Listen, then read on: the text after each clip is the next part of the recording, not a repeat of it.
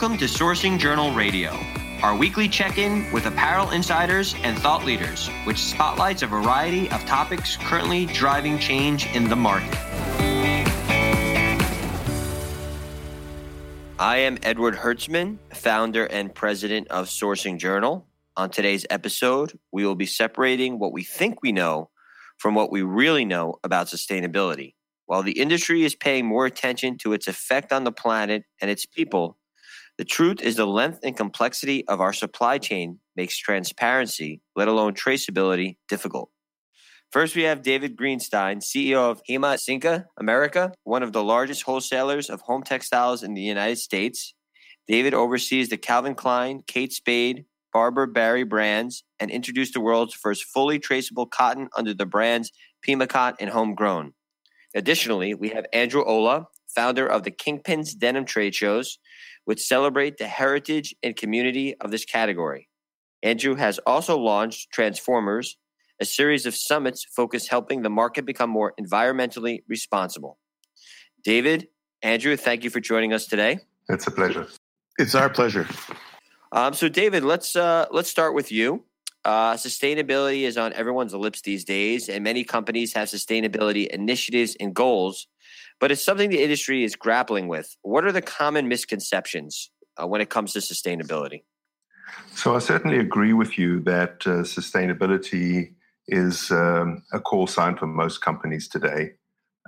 Don't think there are many companies that I've seen out there, either the retailers, brands, manufacturers, or wholesalers that don't have some sort of sustainability consciousness, whether they think that it's important for them or to do in the future, or whether it's an important, or whether they're already grappling with it right now. So that's definitely a given. I find that the big problem is that there is an execution gap. As you mentioned in your intro, the gap between wanting to do something and actually getting to do something is really enormous.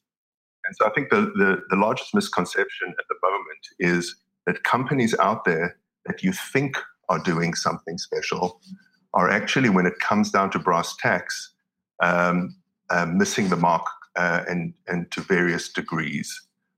Sometimes they have instituted good protocols internally, spoken to their investors about it, made large claims about a year in the future when they're going to do this or that. But when it really comes down to the engine room, where things are actually happening on a day-to-day basis, I think that's where you find that there is a gap between what they're saying and what they can actually execute or what they're prepared to execute. Mm-hmm. So, Andrew, you're in the denim space and sustainability is something you're passionate about. What are the biggest hurdles for denim mills and brands that want to be more sustainable? Well, I think the biggest hurdle is the customers are the biggest hurdle, because so many of the customers want to greenwash and they don't really care about what's involved in sustainability, and they're more interested in price and quick delivery. There's other hurdles at the mill level, and those hurdles would probably be know-how and actually comprehension, because a lot of the mills in the developing nations don't really understand sustainability, and often they might mix it up with some sort of a marketing mantra. So it's something which I think is a little bit more complex than that, and it takes time for everyone to actually get their arms around it. Do you see a shift, though, in the consumers and brands willing to pay a little bit more or understand the process or be willing to learn the process, or they just want it at any cost? I think the general sentiment is that being sustainable shouldn't cost any more. I don't think sustainability is a methodology for making more money.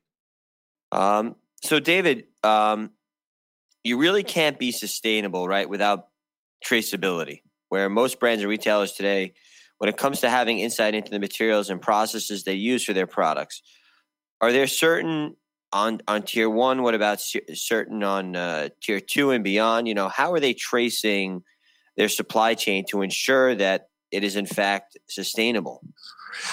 Good question, Eddie. Thanks for that question. I can tell you, actually, when I look at the hierarchy of responsibility, let's start off by saying a company wants to do something. I would say the first tier is that company needs to be transparent. The first tier is this company transparent? Is it prepared to be honest? Is it prepared to be open? Is it prepared to do the needful conceptually in governance? Then comes this idea of traceability. So, and we obviously are true believers in that if you're going to make a sustainable claim, sustainability is normally regional. It's something that's happening at a place at a time. And therefore, if you want to claim something about a practice, a sustainable practice that's happening at a certain geography at a certain time, you've got to be able to trace the product back to that geography at that time and make sure the contents of the product are what they purport to be. There's a third level, actually, beyond traceability, which is verified traceability. And this is really a whole nother, because we see, quite frankly now, quite a lot of companies claiming to have traceability. I'll give you an excellent example. There's an ad out at the moment from IBM showing traceability through blockchain of a coffee bean from an African farm to a barista in some urban area. It's a really effective ad. But how much of the information that's going into this IBM cloud blockchain is actually verified information? So if the world would start looking at this idea of being transparent, being traceable, and then making sure you could verify your traceable claim, I think that we'd start getting to be able to make sustainability claims. So this next question I really like to ask both David and Andrew. Sustainability is often framed in terms of its impact on the planet. But to what degree is sustainability also good for business in helping companies achieve benefits for the triple bottom line, social, environmental, and financial? I think you alluded a little bit to this, Andrew, about how sustainability doesn't necessarily have to be more expensive. And we've had other guests on the podcast that have actually said implementing a sustainable supply chain, in fact, has not only a environmental benefit, but actually has a financial benefit over time. While there's an upfront investment that has to be made, that they're actually able to save money over time by truly being sustainable in their supply chain practices. So let's start with you first, David. What's your thoughts on this? And let's then move to Andrew and hear what he has to say. Well, we are the glowing example of driving financial benefits to ourselves, our shareholders, our partners, our retailers, our farmers, our manufacturing base, while doing a socially responsible and environmentally smart endeavor. And the reason I think that that's happened with us is that because we didn't look at this as much as what is the price of doing something today, which is the myopic short-term view, which normally is the barrier of entry for most companies. We looked at it from a point of view of what value will this bring us and the planet in the long run. And if people would start to ask the question about value rather than the question about price, I think that this is a very easy discussion to have. To give you an example of value that we drove specifically here at Himatsinka, so obviously we, as you mentioned in your intro, we've been responsible for the first fully DNA tagged and tracked and traced cotton. Because we did that, the value it brought us was a direct contact with farmers. People ask me, how much does tagging cost? I ask, how much does cotton cost? When you're actually negotiating directly with a farmer, you can take a little bit of the sting out of the market by giving a farmer fair return over long periods of time. That was one way for us to get really efficient on price of cotton. The second thing is we increased our total capacities. We filled those capacities because we could tell a story through certain retailers on our ingredient.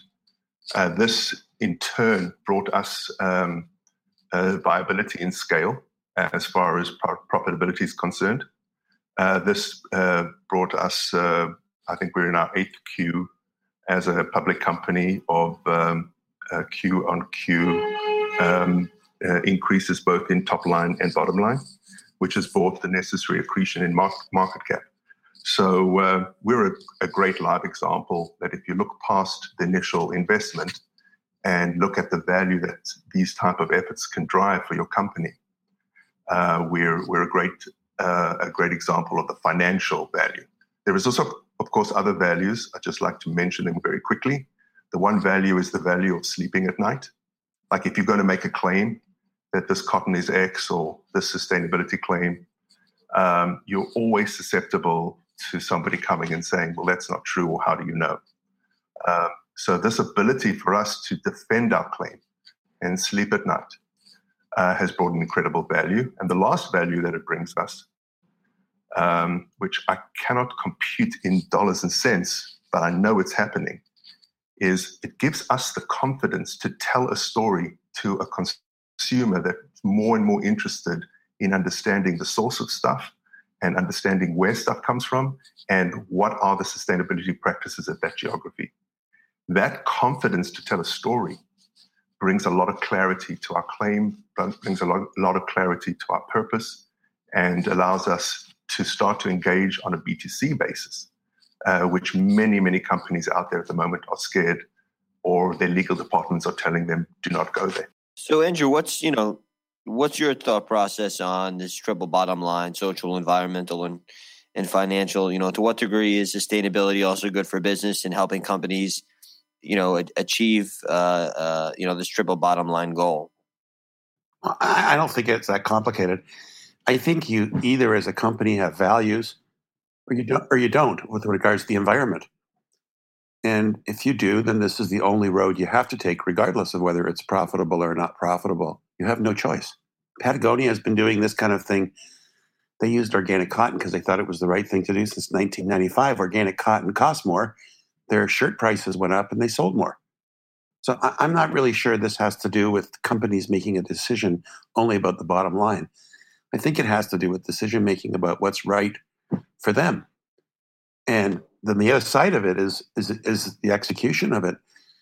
I have friends that have gone solar and they have paybacks on their solar factories in 3 years. I mean, there's all sorts of examples of paybacks on reusing your water, on all the different things, but that's another story. And I'm not the competent person to answer that question. I think that is along the lines of what we're indicating here, is that there's been several executives that we've spoken to that have said that, yes, there is an ethos and a moral obligation and a brand DNA that a lot of these companies like Patagonia embrace. It's part of their mantra. It's part of their supply chain. It's part of their brand. It's part of why the consumers buy into it. But there also is a definite ROI, like you said, whether it's solar panel or water treatment facility plants, that over time the investment actually starts to yield a more profitable supply chain. There's a lot of data that shows that if you use renewable energy, if you can actually recycle your water fully, that you can have a lot of savings. But I'm not sure I believe that data or I don't believe it. It's just people talking about it. It's not audited. It's just people saying that. I don't know. So you made a good point about Patagonia, and then there's companies like Everlane who have loyal followings, largely based on their responsible practices. To what degree do you think this is an indication that consumers care about sustainability? Do their fans just represent a niche market, or is this, a bigger trend that you see really, scaling across the marketplace? Well, actually, I see it as a generational thing. Like Eileen Fisher has been into this, and Nike's been into this, and Patagonia's been into it. Everybody at different levels, REI. Lots of companies have got involved in the environment for a long, long time. But those companies are basically aiming and hitting baby boomers and Generation X. I think what we're seeing is Everlane is a perfect example, is aiming and hitting, the millennials. And the millennials, there's so much data on the millennials and their interest in data. So if you have a group of people it's the largest generation in history, I think there's 79 million millennials. If these people love companies that are open and provide data that's believable, they're going to definitely be interested in those companies, and they're going to really notice the companies that aren't. And that's one of the costs of like the kind of cost of not being sustainable is what is the cost of not doing this? Nobody can record that. But if a millennial can go online and see everything they want to see about Everlane and their jeans, why would they want to buy from another brand that doesn't say anything? What is that cost? But it also puts, a lot of pressure on them, and it also puts a lot of pressure on the supplier because it's fully transparent, and it's a big obligation. And I think, Everlane's a great example of a brand that stepped up to the table and put it all out there. And, their success is quite, evident. But, at your recent trade show, I went to the one in both Amsterdam and New York, and it seems that all the mills today, or not all, but a lot of the mills today are really trying to pivot towards sustainability. And do you see them being able to handle the demands of brands like an Everlane and Patagonia? Do you think that it's easy for them to shift to a truly sustainable supply chain? Well, Everlane and Patagonia are tiny in the big scheme of things. I think there's, 2 billion jeans produced a year, and I don't think they use more than 600,000. So I think it's not a question of capacity at this particular time. It's a question of mentality. Companies who are providers of denim and providers of garments, they need to understand what's involved in their setups to satisfy the future demand that's coming. So, do you think the majority of this is greenwashing, or the majority of this is really factories and mills really trying to make a change in how they operate their business? I think if you go to people like Sustainable Apparel Coalition, and I don't have their data, but if they do, audits on companies, they'll find a lot of companies fail. But that doesn't mean that they're going to fail a future audit. So usually when they fail, they ask what they need to do to pass. And more companies are in that kind of mode. So you've got tons and tons of companies that are maybe not meeting the standards that they're going to be at in 2 years now, but they understand what they need to do. Yeah, it seems like it's going back, 5-6 years with compliance and corrective action plans. Exactly. It's not an all or nothing thing. It's a work in progress. It reminds me of the organic. When organic cotton started in 95, there was conventional cotton, there was organic cotton, and there was transitional cotton. Transitional cotton was organic on its way to being organic. And I feel like that's what's happening. So, David, what do you think it's going to take to have sustainability be a little bit more mainstream? Let's say that again, Neil. David, what do you think it's going to take to have sustainability be a little bit more scalable and mainstream? Is it consumer pressure? Is it legislation? Or is it a combination of the two? I have kind of two theories about this. I do agree that there's a tsunami coming with the millennial arriving with dollars in their pocket to spend. And they're much more interested in understanding the authenticity of a claim. And they're much more interested in environmental efforts, more conscious about the planet than the previous generation. So this is a gradual changeover of mindset, and I definitely feel from year to year there's more talk, there's more demand from these consumers. You must remember they're quite savvy. They're all can go on the internet. They have a nose for BS, so they'll see through claims that aren't real. And so I think the demand will come from there. I think that the major brands and retailers are pacing their sustainability and traceability efforts on this voice. And as this voice gets louder, so I believe most major retailers, brands, and manufacturers will start to hear the voice and start to do the needful. The second part that I see happening is there might be a seismic event in that some practices that Andrew and I know are going on in the world, in the other hundreds of millions of jeans that are made or hundreds of millions of sheets that are made. There are dark secrets in our industry. And these dark secrets have been covered to a large extent by certifiers. I have this kind of theory that we live in a world of paper certification. So what actually happens is this authority or that organic union or this particular country's cotton board tend to hand out certificates a little bit too easily, and then don't check downstream to make sure that the purity of the content is real. So we find that smart manufacturers or unscrupulously smart manufacturers take advantage of the banner, the cover that some authorities are giving them, and that dilutes the purity, dilutes the claim.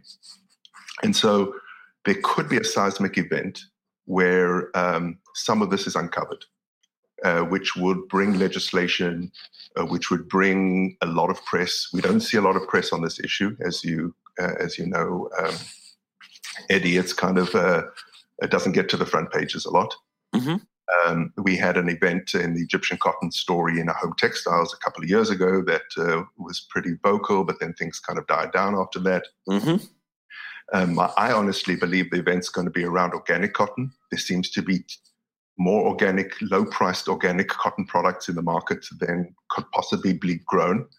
As a person now who's this involved with growers, and I know what it takes to grow an organic crop, what it does to yield, what it means not to use herbicides or pesticides, what it means to allow land to become organic. It just doesn't seem to me possible that this much organic cotton is out there at prices that are so similar to conventional cotton. So I could see something happening where the lid might get blown off that claim, and everybody will be scrambling to find solutions. So I think a key word that you're hinting on right here is accountability. And, Andrew, I know in offline conversations that we've had, you said, people really, they don't know about the products they wear or maybe the food they eat because there really is no accountability. What is it going to hold? What is it going to take to hold companies accountable for their product claims? Well, I think at the end of the day, the more and more testing that goes on and the more and more information that goes out is going to actually set standards for other companies. I mean, as companies like Everlane do what they're doing, it's holding other companies in an example of what they're not doing. So I just think all of this stuff is going to work its way out. So do you think the programs like BCI Cotton or GOTS and Textile Exchange and other programs like this are useful? Are there advantages to these organizations? Are there disadvantages? Oh, man. You asked me that question in advance, and I thought about that question, and I thought, well, I can't review those like movies. I mean, every one of those entities has some purpose, and I think that they're all important. But at the end of the day, it's up to each brand to have somebody in their company, either an appointed sustainable officer or somebody at management, who really studies what the company's values are. And each company has to have its own perspective of what they plan to do and what their commitment to the environment is, and they need to share it with their customers. I think that makes a lot of sense. So let's pivot a little bit to transparency. David, do you have an opinion as to which technology, whether it be blockchain, and I know that's still in its early stages, or RFID, or molecular tagging, or perhaps something else, which will ultimately become the industry standard? So obviously I bias on this issue because we picked a route. We did this in 2014, where we were faced with our own moment where we had to decide as a company what we were going to do, how responsible we're going to be, what our ethos was as a company, and how serious we wanted to be about ensuring that claims were verified. We obviously picked the molecular tagging route. We liked it a lot because it put basically a small certificate on a molecule on the product itself. There seems to be something very amazing about actually having the product carry the certification with it that can never be separated from it. It's a radical route to go. It needed a lot of setup, a lot of time, a lot of investment, but it's paid off, as I said to you before, very heavily for us. These other the other things that are out there, and I was fortunate enough to be on the traceability panel at the latest BCI conference in Brussels a few weeks ago, and I sat on the panel with people who are instituting blockchain, people who are using RFID and other ways. I'm very supportive of any company who does anything to do with traceability, because I see these as a strong movement towards accountability. The problem is, let's just take blockchain, for instance, is it's kind of rubbish in, rubbish out. It's like, what are you putting? Blockchain is let's just say an unerasable ledger. So it's open and democratic from that perspective. But somebody has to put some information into that blockchain. So if your information input is wrong, then you're not really doing anything. RFID tags are being used extensively with certain cotton manufacturers on bales. But when the bale shroud gets thrown off, so the RFID tag gets thrown with it. So then where do you go from there? So I've been watching the space. There seems to be some very interesting work being done now in cotton, at least, on isotope research. I know I'm kind of putting you on the spot for a second, but I know you're using molecular tagging in your supply chain. Can you tell us what company you're partnering with to execute this? Yes. So our technology partner is a technology company out of Long Island, New York, called Applied DNA Sciences, who you know well. Our route to market has extensively been through a rather large deal that we did with Bed Bath & Beyond. This made us the world's single largest user of verified PIMA. So we scaled pretty quickly because we got a large retailer to understand what we were doing and believe in it enough to move an entire supply chain onto a system. So this has been going on since 2014. We're in our fourth year. We feel very secure in what we're doing. We have about 11,000 DNA tests now in the archive. It's forensic. So it's pretty powerful stuff. And we're starting now through a careful reach out to try and find apparel partners who might be interested in joining forces with us, obviously conditional to them accepting quite a rigorous protocol to see whether we want to now start to carefully proliferate this platform outwardly. So that's where we stand at the moment. So again, I want to kind of just pivot the conversation for a second. I want to go back to the food industry. It's done a really good job of raising consumer awareness, and they compare. I mean, all you have to do is walk through a Whole Foods and whatnot, and you can see that people are willing to pay a higher price for sustainable products, organic products. Maybe it's because we're putting these products inside our body. But Andrew, what can the apparel, textile, footwear industry do to follow in the footsteps of the food industry to kind of create this consumer awareness and make them understand that sustainability is not a nice to have, it is a need to have? Well, I think we're really different than the food industry because one is consumption and one's not. So, for example, the role that organic plays in digestibles is a different role than it plays in something you wear or something you use on your couch. So I think that the need for that organic product, which is what Whole Foods is about, organic. So I think that's a really huge difference. I think that what's going on is that companies have to stand for something. And I keep repeating the same thing. I mean, as a consumer, when you buy something, you have to make a decision on what you think of that company. Or if you think of anything about that company, because maybe you don't, maybe you just think about them because they're cheap or because they carry a certain brand that you like. But if the company wants to build value, long-term value with their consumers, they're going to have to actually do something. And designing and being cheap is not it.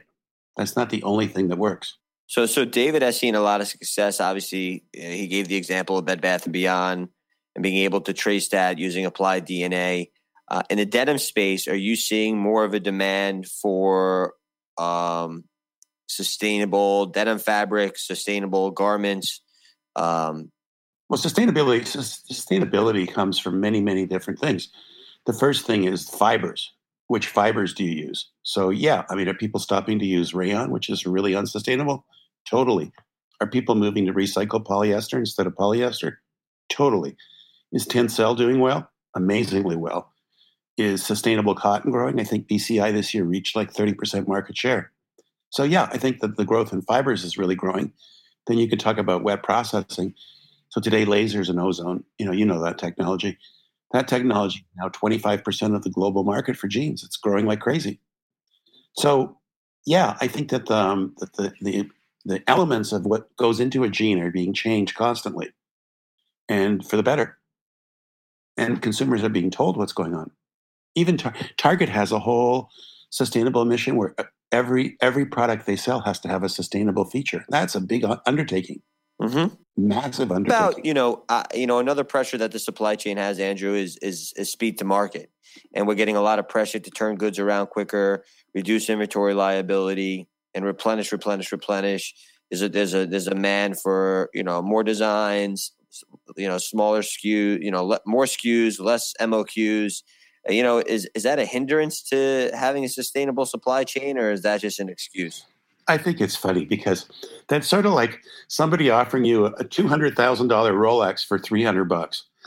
If you've got super fast delivery and unlimited capacity to produce small minimums and do whatever anyone needs, then you're obviously it's just impossible. So when people get really great deliveries and really great prices, the first thing you know is that there's something wrong, because a factory has a fixed cost and has a fixed delivery schedule. Like a hotel, if you're busy, you can't get any more rooms. And if you can take unlimited amount of rooms, that means you're booking people in other hotels. So from my perspective, there is a general speed of how things are produced. That is the speed it takes. And if someone's getting deliveries that are faster than that speed, that basically indicates there's something funny going on. And they're cool with it. I completely agree. So, David, Andrew, I really want to thank you for your time today. For the audience out there, if they want to get in touch with you, I'm sure we could continue this conversation for hours. And this is not the last time. Hopefully, we'll all be able to speak on this matter because it's an evolving process. And as both of you have mentioned, more and more brands are starting to partake in this, and we're seeing success. Whether it's David with you and Bed Bath & Beyond, or it's companies like Everlane, who in a short period of time have really grown to be quite a substantial company, and their complete ability to expose their entire supply chain and put it out there for the world to see is not only brave, but it's honest, and I think the millennial consumer really appreciates that and respects that. But if there's anyone that wants to get in touch with either of you, what's the best way for them to do that? The best way to contact us is actually to contact me directly. I'm the one that's running the onboarding of the new initiatives on the DNA tagged platforms, and I'll share my details with you, Eddie. You can share them online with this podcast. Great. And Andrew? Anyone can reach me at andrew@kingpinshow.com. Great. David, Andrew, I want to thank you again for your time. This has been really insightful, and hope to speak to you both again really soon. Take care. Thanks for listening. To hear more insightful conversations like this, be sure to subscribe to Sourcing Journal Radio on Apple iTunes, Google Play, and TuneIn. Also, get your ticket now to the Sourcing Journal Summit in New York on October 11th. We'll be bringing together a slate of provocative thought leaders to discuss the challenges that face the industry as we move forward towards Sourcing 5.0. Hear from Rick Darling, Executive Director of Li & Fung's LF Americas, Steve Lamar, Executive Vice President of the American Apparel and Footwear Association, Karen Moon, CEO and co-founder of Trendalytics, Isaac Korn, Director of Innovation and Automation for Perry Ellis, and many more as we discuss the impact of the trade war, the ongoing retail recovery, and how technology is transforming retail. Visit our site, sourcingjournal.com, for more details.